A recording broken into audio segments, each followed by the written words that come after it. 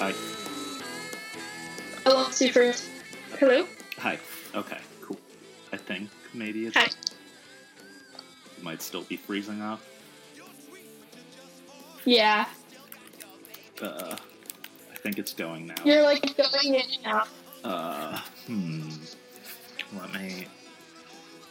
I'm like convinced it's just because my Wi-Fi connection is like shoddy. Like... Oh, I didn't know trouble. That's okay. What? That's probably why. That's happened to me before when I've had trouble with Wi-Fi. Just nothing works. Yeah. I'm like, I try a bunch of like tricks. You know, close out all my tabs and like... shut down. Have you tried like starting and restarting?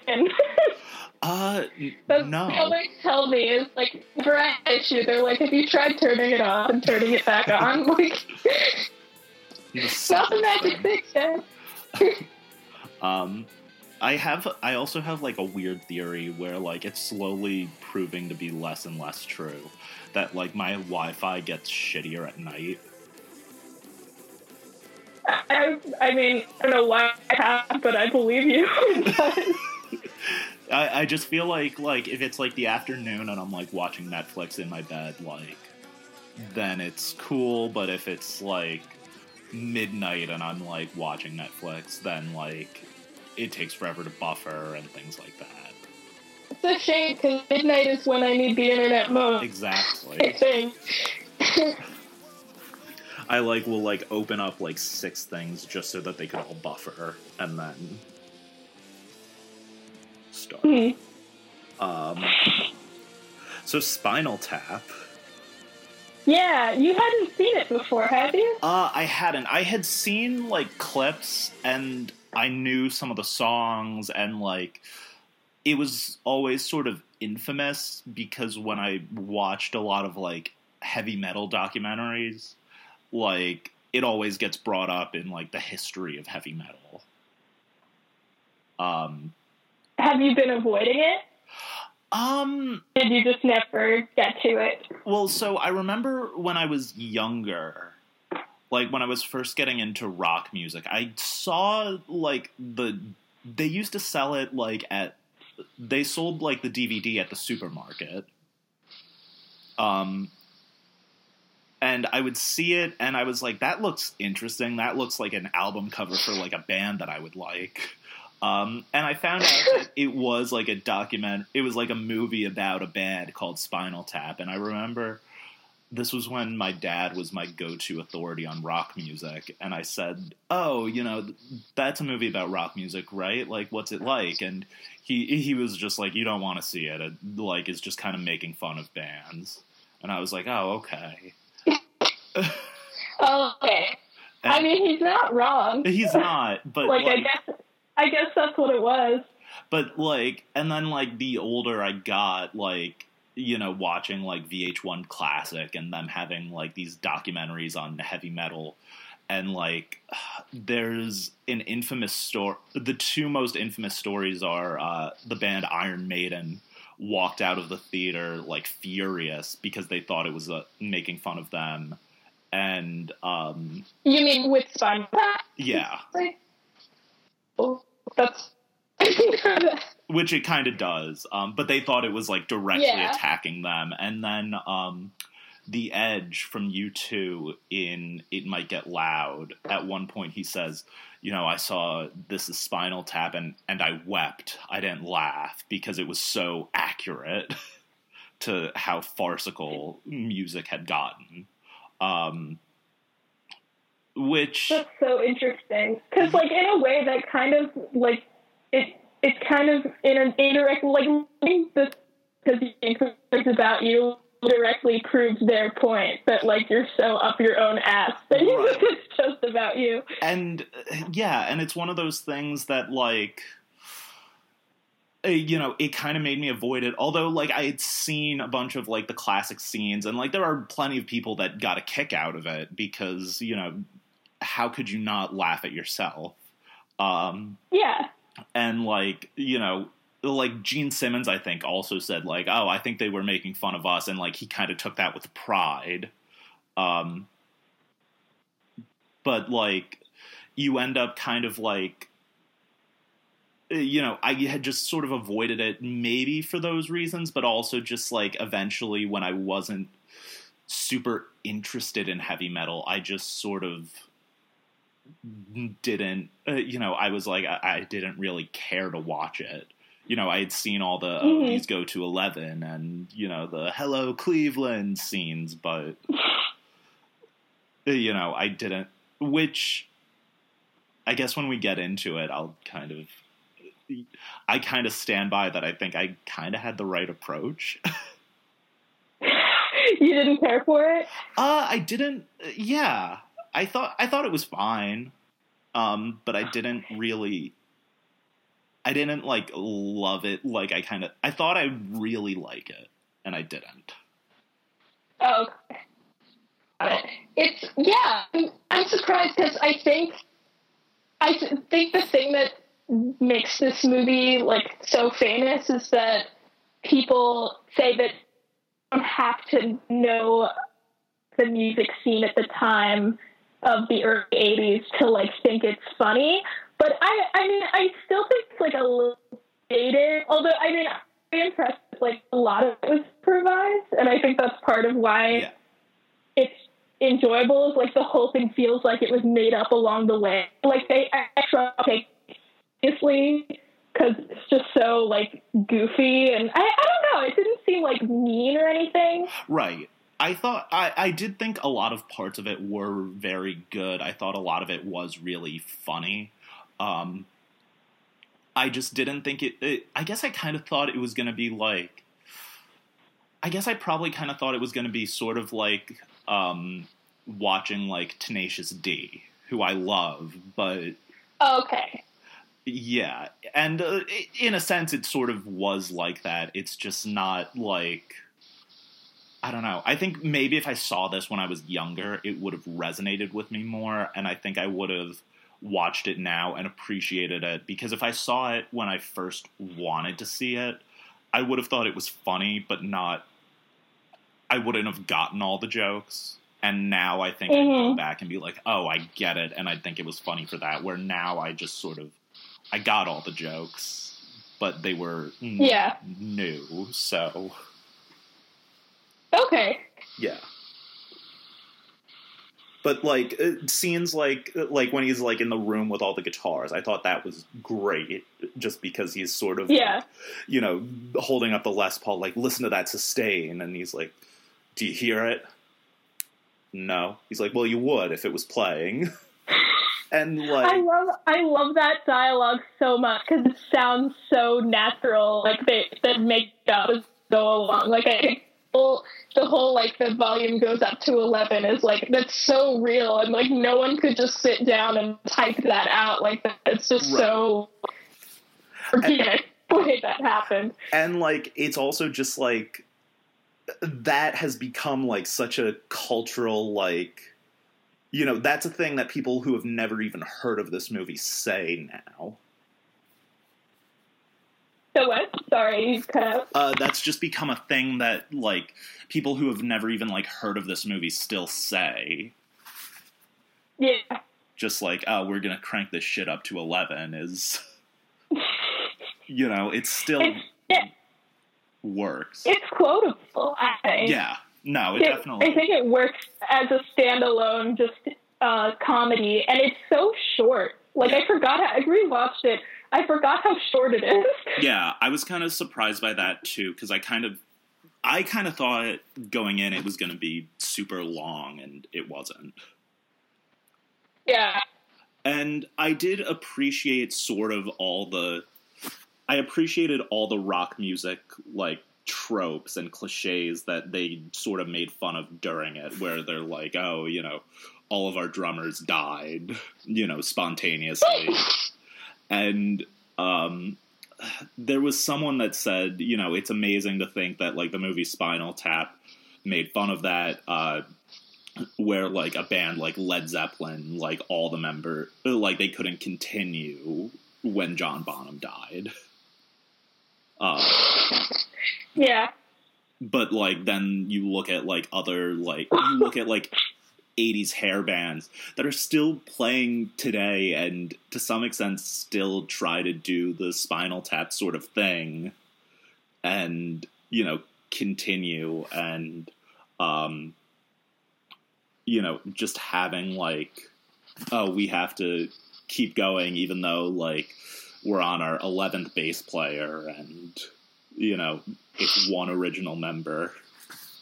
Yeah, it's this movie it's kind of made like this is a band that like just got back together and they have no idea what they're doing and they're like too old, but they're still in it, like they're still like in their prime. They're just like not doing well. Yeah. Like it kind of goes between those two, but they like they're young guys, but they kind of play these characters like they're in their 60s.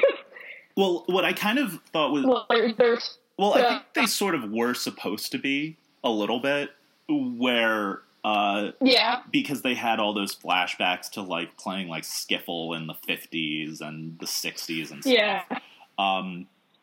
But it kind of got me thinking. I saw the Mountain Goats last November, I think.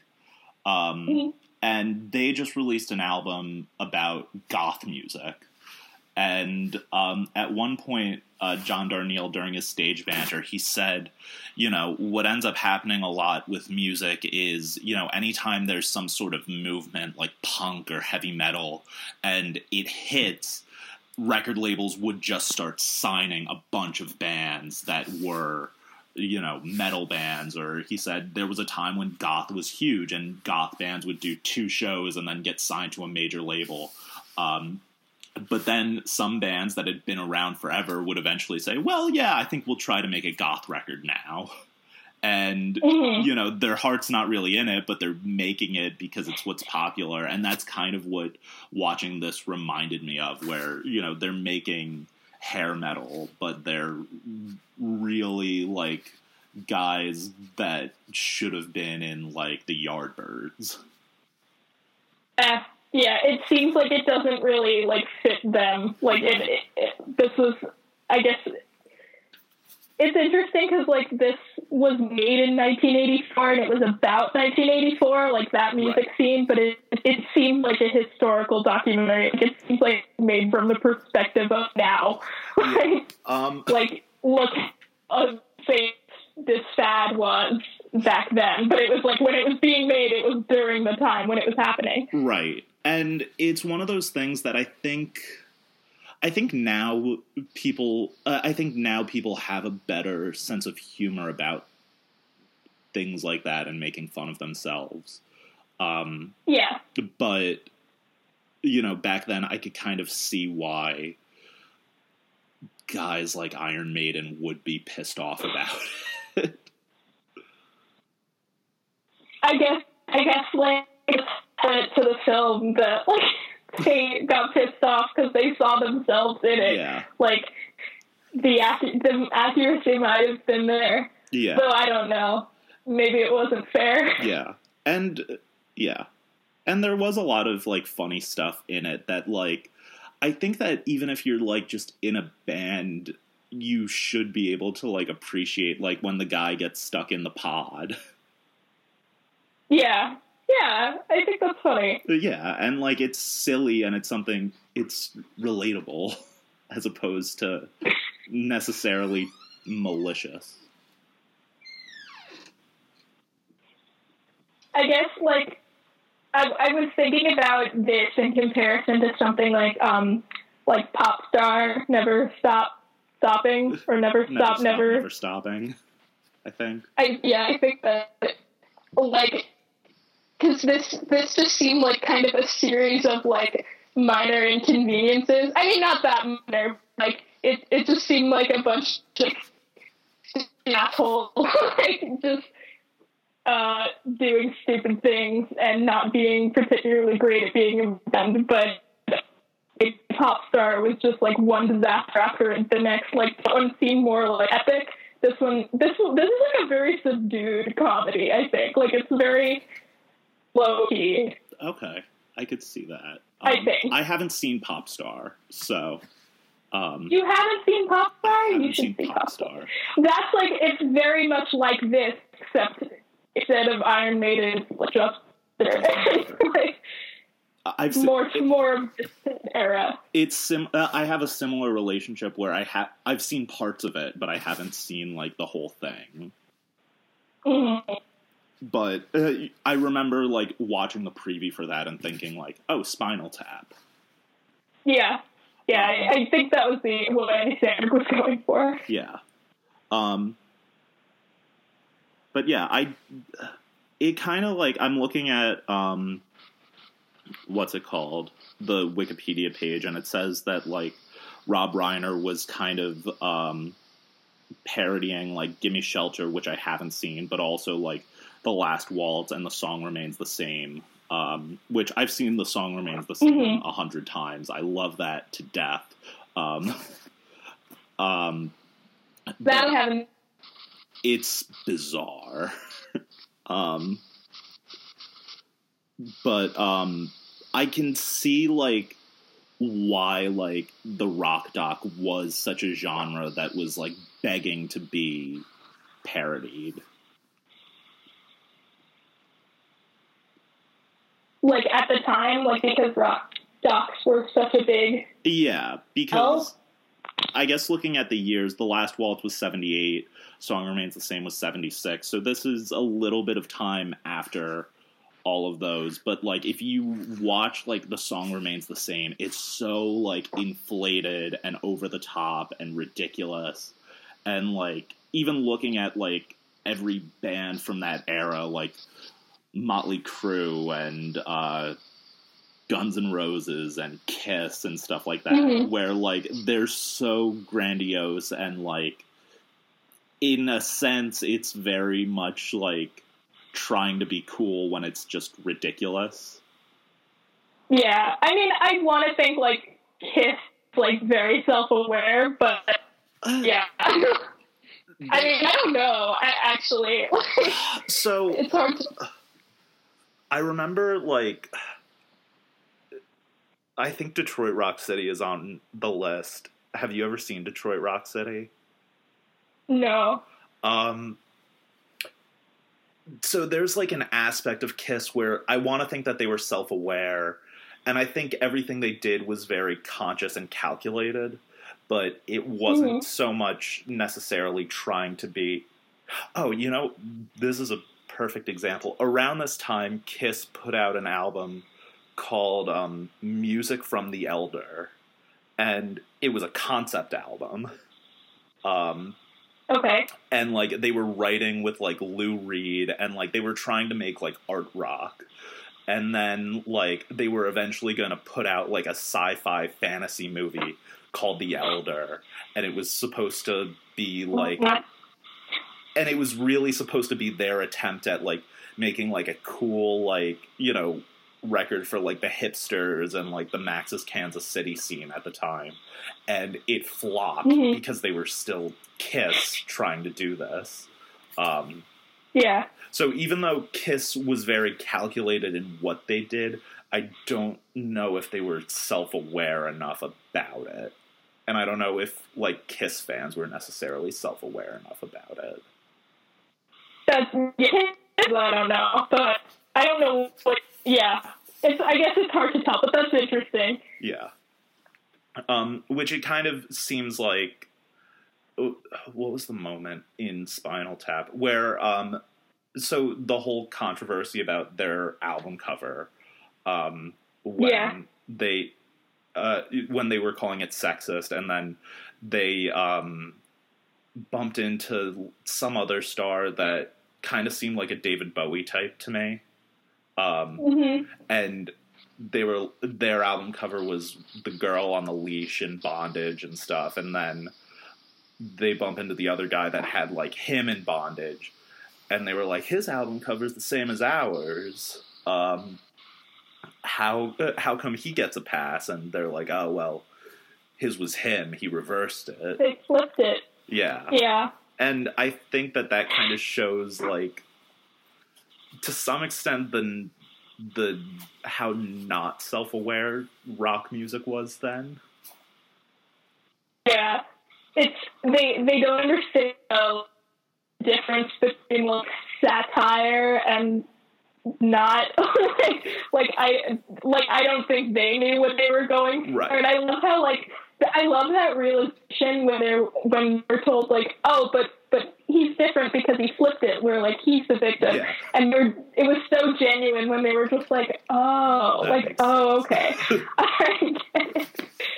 And that's a moment that I think is very funny. And I think that the whole idea of the album cover was pretty hilarious, because even their solution wasn't necessarily to change it. It was just make it black. Yeah. And just forgo any kind of statement at all. Right. Which is a thing that in a sense I want to kind of enjoy, because that's sort of like a punk thing. Where a punk band, if they had an album cover that was controversial, that seems like a thing that a band like Crass would do. Crass did that. They did that? Hold on one sec. What? Yeah, what?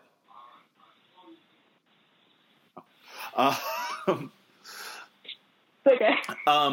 Crass had a song. They had an album, and the first track on it, it was a spoken word, super controversial thing, and it was called Asylum, and the record company said, oh, we're not putting this out, change it, or just take off this thing.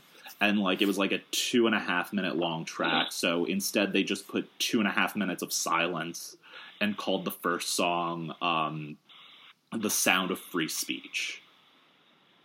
Oh my god. Which is kind of pretentious. It's super pretentious.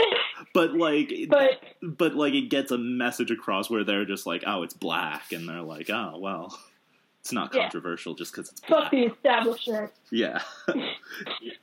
They're not necessarily trying to make they were angry that it was black, right? Yeah, they were not happy about it. So, I don't know. It has a lot of funny stuff in it that I think just as a whole, I was it was too all over the place for me to enjoy totally. Okay.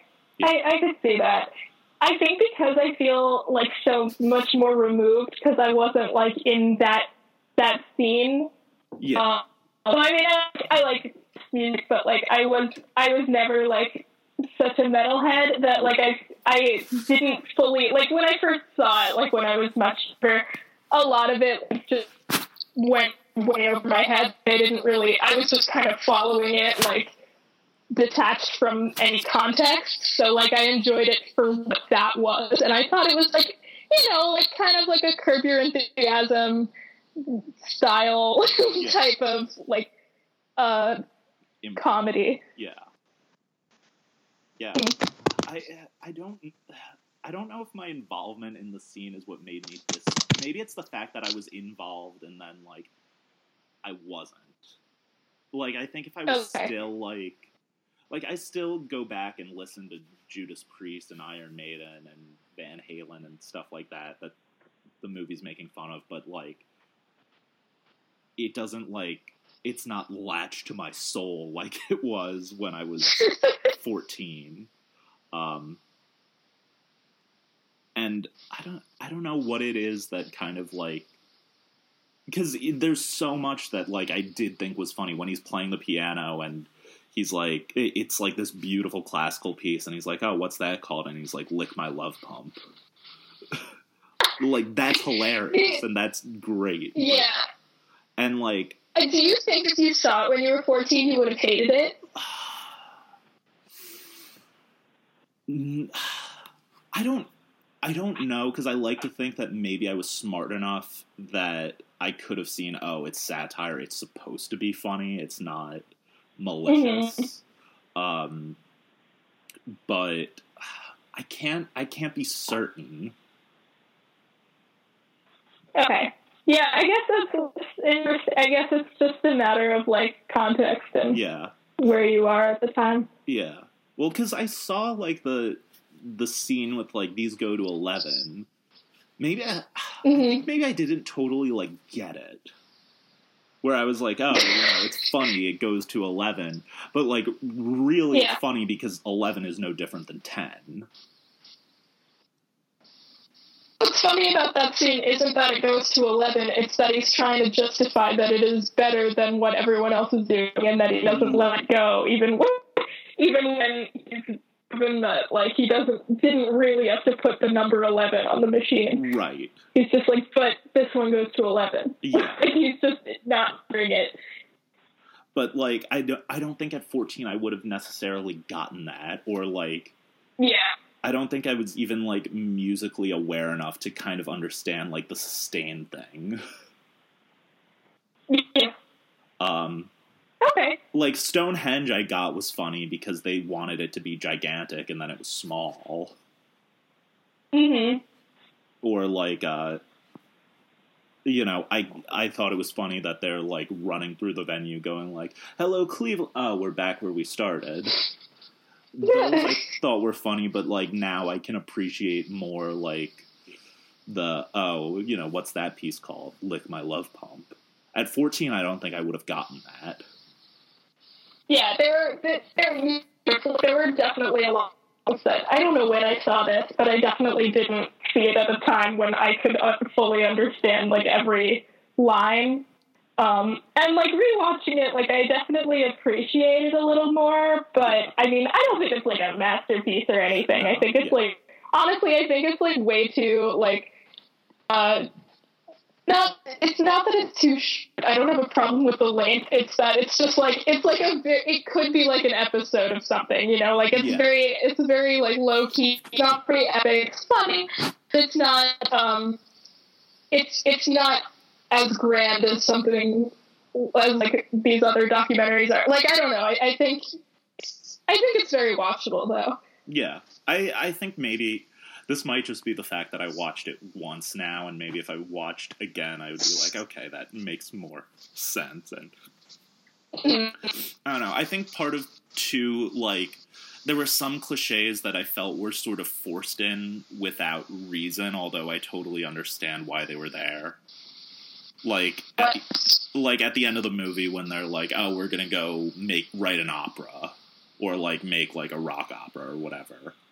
I'm sort of like, well, yeah, of course, that's what they're, it's sort of like, that kind of seemed like, to me, it felt like a cheap joke, or even, like, the girlfriend, like, becoming, like, a Yoko Ono sort of character, all kind of felt sort of forced to me, even though it made sense. Yeah, because the thing is with the girl, like, that cliche, I think, is super old. Like, bands trying to rock out, but, like, one of them has a girlfriend, she wants to do stuff with the band that they don't like. Like, I think it's tired, but, like, that was one of the only, like, it's not that there was no plot, it's that was, like, there was a point where they were just kind of lingering along, and they were just like, we got conflict. And, they need what? Like, because the whole thing is just... I lost, like, the last word of that sentence. It's like they were kind of just, like, floating along the plot of the movie, because it was just, the band versus themselves, or, like, versus the world. Then they were like, oh, we gotta have real conflict between them. And I don't know, like, I think it was, like, I mean, I'm very sick of that cliche, but, like, it kind of felt like it's kind of just need to insert something like that in. It's sort of like it's sort of a sexist cliche. And, like, I feel like you end up seeing it, like, in any sort of, like, cheap take on, like, music movies or music documentaries, or, even, like, when you watch, like, a TV show and they have, like, an episode that, like, oh, the gang's in a band today, and then, like, the girlfriend says something, and then they make some joke and be like, oh, Yoko, and... Yeah, and that bothers me. So especially here, I think, because one is that they started this with, like, making fun of the fact that they were sexist, which I don't think is bad. Like, I think they were making fun of like how these guys are that they couldn't realize that album cover was offensive. Right. But then they kind of like back into sexism a different way, but like putting in this girlfriend who like, oh, she just gets in the way. But like to me, I mean, obviously like she causes problems. She's responsible person for the most part. I don't know. Like I feel like it was just kind of a cheap joke. Yeah. That didn't really age well. It's just very repetitive. Like, not that I think this movie does it worse than like anyone else. Right. Because it's so minor in the grand scheme, but like I don't know, I think it's a really high cliche. Say that one more time. I just think it's a really high cliche. Like I think we should put that to rest. Yeah. Of like the Yoko and ruining the band. Yeah. And it kind of made me think of like one of my favorite movies of all time is Almost Famous, and like that's a movie about a band that I think generally does sort of avoid that. Like it does. Okay. Yeah. I think there's an argument that could be made that it does have it, but like there's never a point where like Penny Lane is breaking up the band. Right. Or even like the girlfriend, you know, there's conflict with the girlfriend, but not like she's ruining the band sort of conflict. Mm-hmm. And yeah. I guess it's just like a really easy go-to for when you're making. You don't necessarily need a movie about a band. Not even a band necessarily. It's just like a group of guys doing a thing. You could just insert a girl and just like, be like, she's gonna ruin it. She's tearing apart our friendship. Yeah. Yeah. And they kind of try to do that where she's like, oh, you know, she does yoga and astrology and, you know, which I do think those aspects are kind of fun to poke fun at, because that is a thing where, you know, you'll look at like the Beatles who like ran off to India to like do self-reflection, and then, you know, they end up coming back and making sitar music. But like, you know, the fact that like, that was definitely a call to that. Yeah, but then like having like the girlfriend be like the driving force, and like having her be the one that says like, well, you know, you're a Leo, so we're gonna dress you up as a lion. You know, I think it could have been one of the fact that she started astrology in her like her daily like if we get here at this time, like it's fine because like the Earth is it's like I don't like it's, her being like the really moon is in Venus or something. Yeah, something like that. Yeah, and I think that it's an easy way to sort of shoehorn that in, but it is sort of a sexist take on it. Yeah, definitely. I don't know. We are ready to put that to rest. We've done it enough. I'm trying to think. I haven't seen, like, there haven't really been any interesting movies about rock music recently. So, maybe... No, not about rock music. Yeah. Maybe it'll... Does something like that happen in Popstar, or... Yeah, I don't remember, actually. I mean, Popstar was interesting, not so recently. Like, it was such a mess, like, in a fun way, but, like, so much happened that it kind of, like, doesn't pinpoint moment, and it was just kind of salad bowl outlines, and, but it was fun. I don't know. But no, I don't really remember anything like that happening in Popstar, although I'd have to look it up. But, like, stuff like happens, and, like, that joke is made a lot whenever, like, guys are trying to do a thing. Yeah. In any context, and there's a girl, and she gets... Yeah. I rewatched, what's it called? I Love You, Man, recently. And that sort of, like, that's sort of, like, what ends up becoming a major conflict in it. Mm-hmm. So, yeah.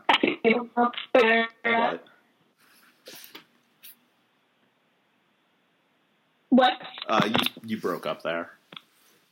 Oh no, I said I just didn't see. Wow, I remember that. That was like a big plot point. It's sort of like when Jason Segel is later on, like when they're shopping for tuxes, he ends up like questioning Paul Rudd's relationship with his girlfriend, with his fiance, Mm-hmm. which is really weird because they hadn't known each other for that long. Yeah. It's like, we've been friends for 2 months, but, like, you know, that girl you're about to marry, I don't know. Bros before hoes, though. What? I just said bros before hoes, exactly. No matter what. Yep. Let's talk a little bit about the music. Mm-hmm. I re-listened to a couple of the songs just before this. What did you think of the songs themselves? I think fine. The thing is, they were silly, but lyrically, you know. Yeah. But I don't think they were like super over the top silly. Like, they don't sound that far off from like stuff I've heard done unironically. Yeah. I mean, they do. Like, not that. Like, it doesn't like super.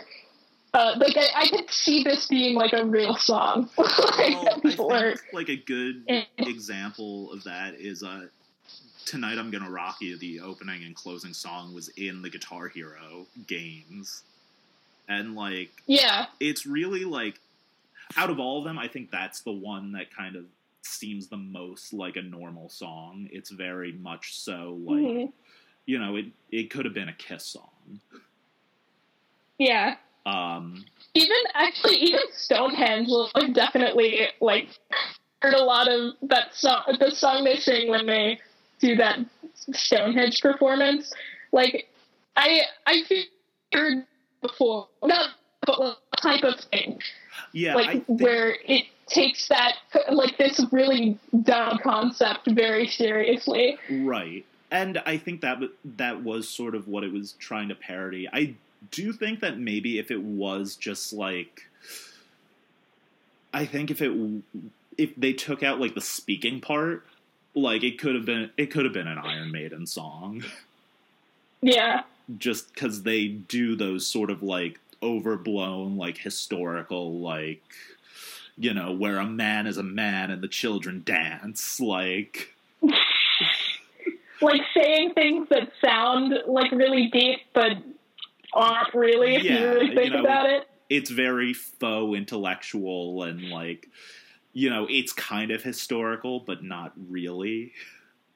Yeah. But then even things like Sex Farm or like Big Bottoms, neither of them get so silly that they're completely like unbelievable. Yeah, that's what I think. Like, I think if I had never heard of this movie and I just heard the songs on their own, I wouldn't question it. Right. What is this? Like I would just think like, oh, okay. Overblown 80s rock. Yeah. Yeah, and I kind of, one of the things I've read about this was people said to Rob Reiner after this movie came out, like, oh, it was really good, it was really funny, you should have picked a more well-known band to follow. Really? People yeah, said that? People thought that Spinal Tap was a real band, and they had music videos that, like, played on MTV and stuff, but I have this hot take where I do think, in a sense, this is sort of a predecessor to the Blair Witch Project, for that reason.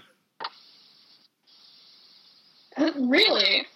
Just in the sense that, like, I don't think they necessarily ever, like, when people are like, you should have followed a more well-known band, they were just sort of like, oh, well, Spinal Tap's great. I don't think they necessarily tried to be like, well, it's not a real band, right? They with that. They're like, yeah, well, it was a documentary.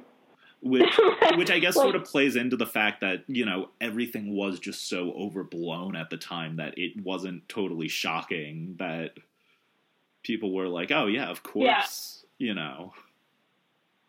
Spinal Tap might as well be a real band. Like, I never got the sense for this movie that it was just a bunch of comedians, like, fucking around and, like, not really doing anything. Like, right. The songs they're real songs. Like, they don't sound like that easy or far off from what was actually being played at the time. They're sort of like, they could have easily have been sort of like a Tenacious D, where they could have been a real band that just had the intention of making people laugh. Yeah. In a sense, but they're not self-aware enough for that, I guess. Yeah. Or like, I guess if Spinal Tap had ended up being like a real touring band, they would have ended up a little bit like Bowling for Soup, where Bowling for Soup are like a real band and they make real regular music, but they also will go out of their way to make jokes and make people laugh. Yeah, and Bowling for Soup has such a place in my heart for that reason. They're great. When I was a metalhead, they're just so fun. When I was a metalhead and like I had to tell my friends like, Green Day sucks and fuck Fall Out Boy and all these bands that I love. I wouldn't go home and like listen to like Green Day or Fall Out Boy in secret, but I would listen to Bowling for Soup in secret. That's like, it's to be a shame band. We can all admit we love Bowling for Soup. Yeah, now. When you're 13 now, and you have to be dark, Yeah. But also, Bowling for Soup was probably... they're definitely one of my biggest disappointments live. You saw them live? I saw them live. I did 2 shows in a night, so I only saw the first 5 songs. And they sounded great. Did they play 1985? That's the important question. I think they did by the end of the night. Okay. But I had already left. But I left like right as they started the Phineas and Ferb theme song. The what? The Phineas and Ferb theme song. Oh yeah, they did. I saw the. Yeah. That's so funny. But like, what ended up happening with them is like they sound great and they'll do the songs and like they're spot on with the songs. They did like 5 classics that I love. They did the Bitch song, they did High School Never Ends, My Hometown, and like 2 others that I don't remember. But like they first came out, like the lights went down, the music came up, they came out. And their lead singers put on a lot of weight. Okay. And the first thing he said was, no, I didn't eat the lead singer of Bowling for Soup. Which would have been a really funny way to kick things off, and then they went into the first song. But they made jokes about that for like 5 minutes before doing the first song. And like in between every song, there were like 5 minutes of jokes. So, like, and, like, they weren't that funny. They seem like the kind of band that, like, tells dumb, harmless jokes. They seem like the kind of band that loves puns. Like, they love dad jokes. Yeah. Not that I know them personally, but they're, like, that type of band where I'm like, oh, you're not funny, but I love you anyway. That's kind of what it you're was. You're doing great. I think part of it, though, was... Yeah, I think I'd see them again just to kind of see, like, what a full show of theirs would be like. But, like, as we were leaving, they were saying, like, we've put out music in the 10 years since we put out 1985, and we promise you'll hear it, but you're going to have to wait like an hour. I mean, they know. They know why we're really here. They know for where they stand, 1985. but, like, I don't know. I also, like, that night, like, I went from seeing them to going to see Diet Sig on their release day. And, like, I love Diet Sig so much. Unironically. Not even ironically, Bowling for Soup, but, like... Bowling for Soup? They're not... I like Diet Sig with more seriousness, I guess. Mm-hmm. But, yeah. And Bowling for Soup are sort of like a Spinal Tappy sort of band in real life, I think. Oh, man. I would love, like, documentary about Bowling for Soup. What? Like, I would love, like, a Spinal Tap style documentary about Bowling for Soup. I would watch the hell out of that. They did have a live DVD. It's not Spinal Tappy necessarily, but okay. When they do like their interview sections, and they do it live too. Every time someone makes a poop joke, there's like a tally in the right hand corner that like dings, and like there's a great moment where someone throws something on stage. And I guess it was, like, melted chocolate. And, like, he goes, is this chocolate or poop? And he's like, it's chocolate. He goes, if it's poop, I'm going to be very disappointed. And he takes a bite and he's like, it's not poop. And the crowd starts chanting, it's not poop. It's not poop. And, like... You're so silly. Yeah. But then the tally's going, like... 40,000, 80,000. Oh my god. So they're unafraid to be silly, but like... Yeah. Yeah. And I think that's always shown in like their music videos and stuff. Mm-hmm. And then they have like their... High School Never Ends has like the most ridiculous music video, by the way. I watched it like not long ago, and I was like, this the video? It's just... Which what? Video? The High School Never Ends video. Oh, where... I can't remember it that well. It's like really gross, and it's just obnoxious for the sake of being obnoxious. Like, it's kind of hard to watch. I'm gonna have to rewatch that.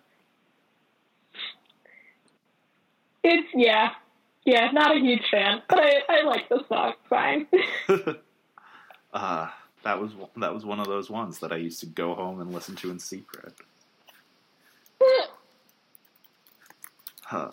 So many, I love Bowling for Soup. Yeah. This could be a... How could you not love Soup? But yeah. I'm trying to think if there's anything else to touch on. Oh, fuck. I opened up my window. I think kind of everything. I think we sort of touched on everything. Do you have anything? I think so. This is a very short movie. Yeah. It's only like 80 minutes or so. Wait, what was that you froze? Oh, it's only like 80 minutes or so. And I think there's definitely some credit to be given the fact that all those guys played all their instruments and sang all the songs. Yeah. Yeah, that's true. I think it's like a pretty well done, harmless, fun little comedy. I mean, harmless except for like that sexist subplot that bothers me, but like barely even like I don't know. Yeah. I feel like they could have done without it, but they also like if they could have done without it, and then the movie would have been like less than an hour. Yeah. It'd be an interesting like mini series, I think. Oh yeah, I could see that coming. Actually, picking something with it. I think that'd be. Spinal Tap came back for a little bit, like probably like 10 years ago, to put out like an album. Mm-hmm. Maybe they played shows or something. I think it'd be fun if they did like a reunion tour TV series. Yeah, I could see that happening. And like sort of apply the same sort of style and stuff. Netflix could get on that. Yeah, they could. They took back Fuller House. You know, they could revive anything that they want. Arrested Development and everything. In ancient times, hundreds of years before the dawn of history, lived a strange race of people, the Druids.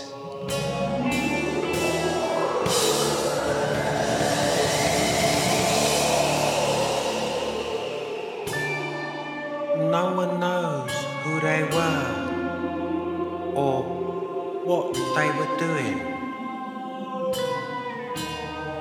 but their legacy remains hewn into the living rock of Stonehenge.